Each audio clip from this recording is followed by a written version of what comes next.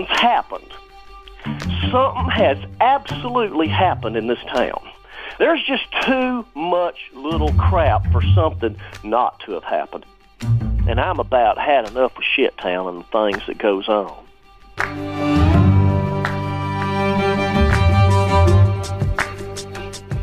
This is an extra mini episode of All Things Grinnell. Let's call it Some Things Grinnell. I talked with Gina Cason, assistant professor of English at Georgia State University, about S-Town when I interviewed her about Southern studies and native literature. Cason hosts her own podcast, About South, and she discussed S-Town on her show.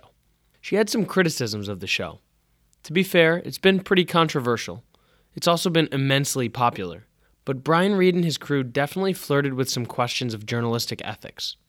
So, I assume if you're still listening, you've probably listened to S-Town. If not, well, now's your last chance to turn it off if you don't want to listen to S-Town without any spoilers. 3, 2, 1. What is real about S-Town? And what perceptions about the South does it perpetuate, do you think? I have been to Woodstock. Okay. So After S-Town came out, or you just had already been there? I did not realize until I went there again that I had been there at one point, kind of oddly. I went to undergrad at Auburn. Okay. And I used to live in Birmingham. So I've driven a lot of Alabama. The Friday that our S-Town episode came out, it just so happened we were returning from a podcast trip to Mississippi and driving through Woodstock. Uh-huh. So we stopped and we went to, I don't want to spoil it. We went to some places that are mentioned in the show that have significance. Yes. And so Woodstock is indeed a real place. I think that any place's shittiness is certainly a relative question. Uh-huh. What I think is real about the show is there's clearly a man who is feeling some sense of cultural isolation in this place. Mm-hmm. And that is not necessarily unique to Woodstock, Alabama. Mm. What is also real about the show is the way that Brian Reed, God bless him, seems very bent on shaping the narrative into a Southern Gothic narrative that is already incredibly popular. And I was more or less fine, narratively speaking, if not ethically speaking, with places the show goes. I did kind of start to think, okay, there are some ethical questions here that I'm not comfortable with. In terms of just your rights to know everything about a person. Yeah, as a journalist and everything. Yeah. Very interesting. But the last episode, the way it closes with some sort of allusions and quotes from Southern literary greats, or the way that it sort of references William Faulkner, I thought, you're just trying to make a Southern Gothic story. You don't actually care about the real people who live in this town in Alabama, which is, as my friend Shannon said, is shit-ish. Like, it's not the worst town. Right. It's not the best town. Uh-huh. It's a pretty average-seeming town. Mm-hmm. But I think This American Life and Brian Reed had a lot of tape. They didn't know what to do with it. And they used a narrative form that is recognizable, which is essentially something like a very Faulknerian Southern Gothic story. Because, of course, audiences loved it because they already know the story. The particulars don't really matter. It was completely shaped into this familiar story that people could be receptive to because they've read Absalom. They already know it's like tragic people doing tragic things in a tragic place because it's like in Alabama. Like, it's just so tragic. And I think that's my issue with the show. I think it's well done. The problem is that it's well done. You wish that it were not popular at all. It's inspired good conversation. Yeah. And everyone is entitled to represent their version of reality. But we're also entitled to ask ourselves, is this reality? Right. Or is it a shaped narrative? Which I think it clearly was. Yeah, I can say I, admittedly beforehand, I didn't think about the South as an entity that deserved consideration as something in and of itself, or like representation of like, oh, like how I wasn't thinking about how Brian Reed was characterizing the South as a whole, and like how the South might feel about that, you know? Can I ask you a question? Yes. Okay. I think a good analog for it is something like Making a Murderer, because you're from Wisconsin, correct? I am, yes. And so you look at how this rural space of Wisconsin, there's not a lot of difference between the two in terms of the narrative. That's an interesting Do you think rural parallel. Wisconsin kind of feels like, wow, like we're not like that bad? Thanks, guys. I don't know. So my parents are both from Sheboygan, Okay. which is like the Wisconsin-y Wisconsin, you know. Yeah. Sheboygan. And a lot of my family are still there, and I don't want to speak for them, but I think my friends, after seeing Making a Murderer, they're like, man, your dad talks like that. Like, I was talking on the phone with my dad, and they're like, your dad sounds like Stephen Avery. And I was like, oh, my God. But you're kind of right. Like, my dad talks a little like that, you know, and I think it got bits and pieces right. And if people take those bits and pieces and extrapolate it to think that this is everybody in, like, this monolithic kind of idea of what Sheboygan or Manitowoc is, problematic, yeah. But it also, like, seeing it on there kind of like, you know, it might be in the way that they tell the story, it might be a little exaggerated, but the phenomenon is still there. You know what I mean? Like, Yeah, they're think that's picking right. up on something real, but yeah. That's No. it. I'm really happy that you asked me that question, because I wouldn't have thought to compare the two, but that's a really good comparison. They're quite parallel.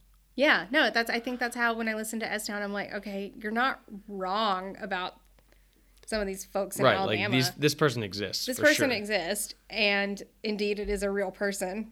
I understand this is a documentary program, but does that play on to an entire state, region, or, I mean, heck, even a town? Uh-huh. You know, Right. that's when you start to feel like, not that I feel particularly defensive about it, Yeah. just, this is a story. Yeah, and it's one story. It's one story.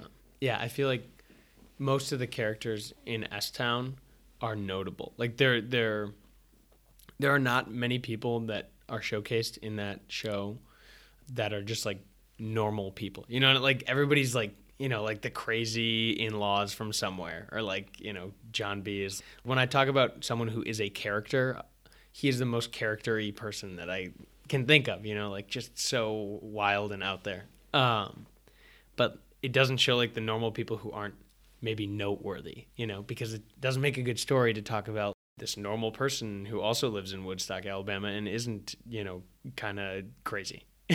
It's not part of the story. No, it's not, because the story needs to move your ears or your eyes from episode to episode. Yeah. So I listened to your episode about S-Town, and neither you nor your guest necessarily had a glowing review in some ways. We were real fresh. It was a couple years ago, Yeah. right when it ended. I think we were both a little worked up. Yeah. No, I could sense that. David Davis, I think, hates it more than I do. Yeah, I could also sense that. So you said in the episode that you thought, you know, basically the only revelation from the show is that John B., the main character, this white man from Alabama, is complex. Like that was the main takeaway. Yeah, I stand by that, I think. Yeah. Okay. And you know, that's probably not like a glowing review of the show. Like, that's probably a bad review. If Brian Reed was listening, he'd be like, oh, like, that's not nice. But to me, like, that idea right there, as someone who doesn't maybe think about or interact with Southern culture on any, like, regular basis, that's notable to me. And maybe it's low-hanging fruit, but I feel like in the socio-political landscape that we're currently in, with so much polarization and, like, siloing off of cultures and, like, people that you hang out with, like, I don't have a lot of friends from the South, and, like, I don't interact with that part of the country that often. I wonder if S-Town actually fills a need in that sense, that it kind of intimately, and perhaps too intimately, portrays a highly complex, contradictory, fascinating individual and place where we might not expect to find that story What are your thoughts? Oh, that's a good question. I will say that we did have someone make a comment about the episode that it showed lots of complex people in a complex town. And I really appreciated that person's engagement with the show. I also thought, oh, wow, everyone's complex. Everyone's complex. Yeah. And I was like, what a great revelation. Yeah, I was like, no, of course, yes, everyone is complex, right? Humans are complex creatures. Yeah. I do think there is a lot of flattening, of the South in general. I think a lot of times people say the word Southern and they think it's an adjective for white, right? And that's just not true. Yeah. And I do think there is value in understanding that people can hold contradictory ideas and identities within themselves. Yeah. That is important for all of us to learn and remember. I think the thing is, we need to already know that. Like, you just need to, instead of defaulting to think everyone is one-dimensional, our default should be, I recognize that everyone is a human going through something who is probably very complex. Yeah.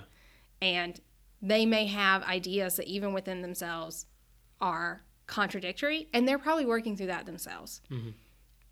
So I think that it's good to sort of just, I guess I would, be so flattered should Brian Reed be listening to anything I have to say about his show and, feel sad or happy. But I think that instead of the revelation being that John B. is complex, I think the beginning of the narrative needs to be that John B. is complex. Because if we start from recognizing complexity, then we might eventually get to something like understanding. Yeah. But if we start from simplicity and our end is complexity, then we don't stand a chance to getting to understanding. Yeah. And so that's where I wish the show maybe started a little bit. Rather than playing on the expectation, no one is going to assume that this guy is complex. Well, of course he is. Right? That should be chapter 1. Yeah, right away. You hear him talk on the phone right away, This guy's got a thing. Yeah. Yeah. I have heard people say, do I think that, or John B. planned the whole thing? And I don't want to spoil too much. But I'm like, whoa, that is a very long con. If indeed. Yeah, kudos to him if he did. I mean, that is real dedication to a narrative arc. No, I think this is a person without, potentially, maybe this is what is real about it when it comes to Alabama.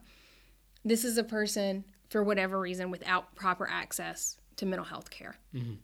And access to health care and mental health care in states that do not extend it to the fullest, that's real. Like, we have political realities in southern states, largely because of our state governments, that are very, very real. And they have a real effect on people's lives.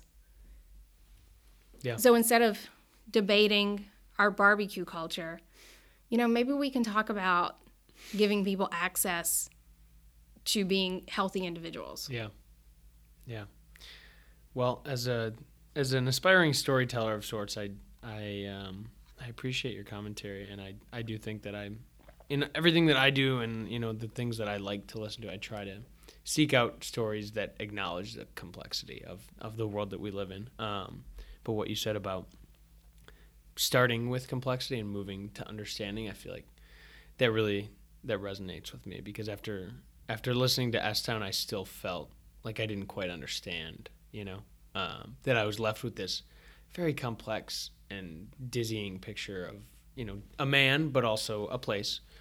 And then I just kind of left it at that, like, that I would never maybe understand. And maybe nobody ever will understand John B. So thank you for indulging my desire to talk about S-Town. No, it's good to revisit it. Yeah. Yeah, I should have listened to the episode before I came. That's okay. Because I may not remember all the things. I say things on the podcast. We were like, you said this. And I'm like, did I really say that? How do you know I said that? Thanks for listening to this podcast extra. I'm your host, Ben Benversi. Stay weird, Grinnellians.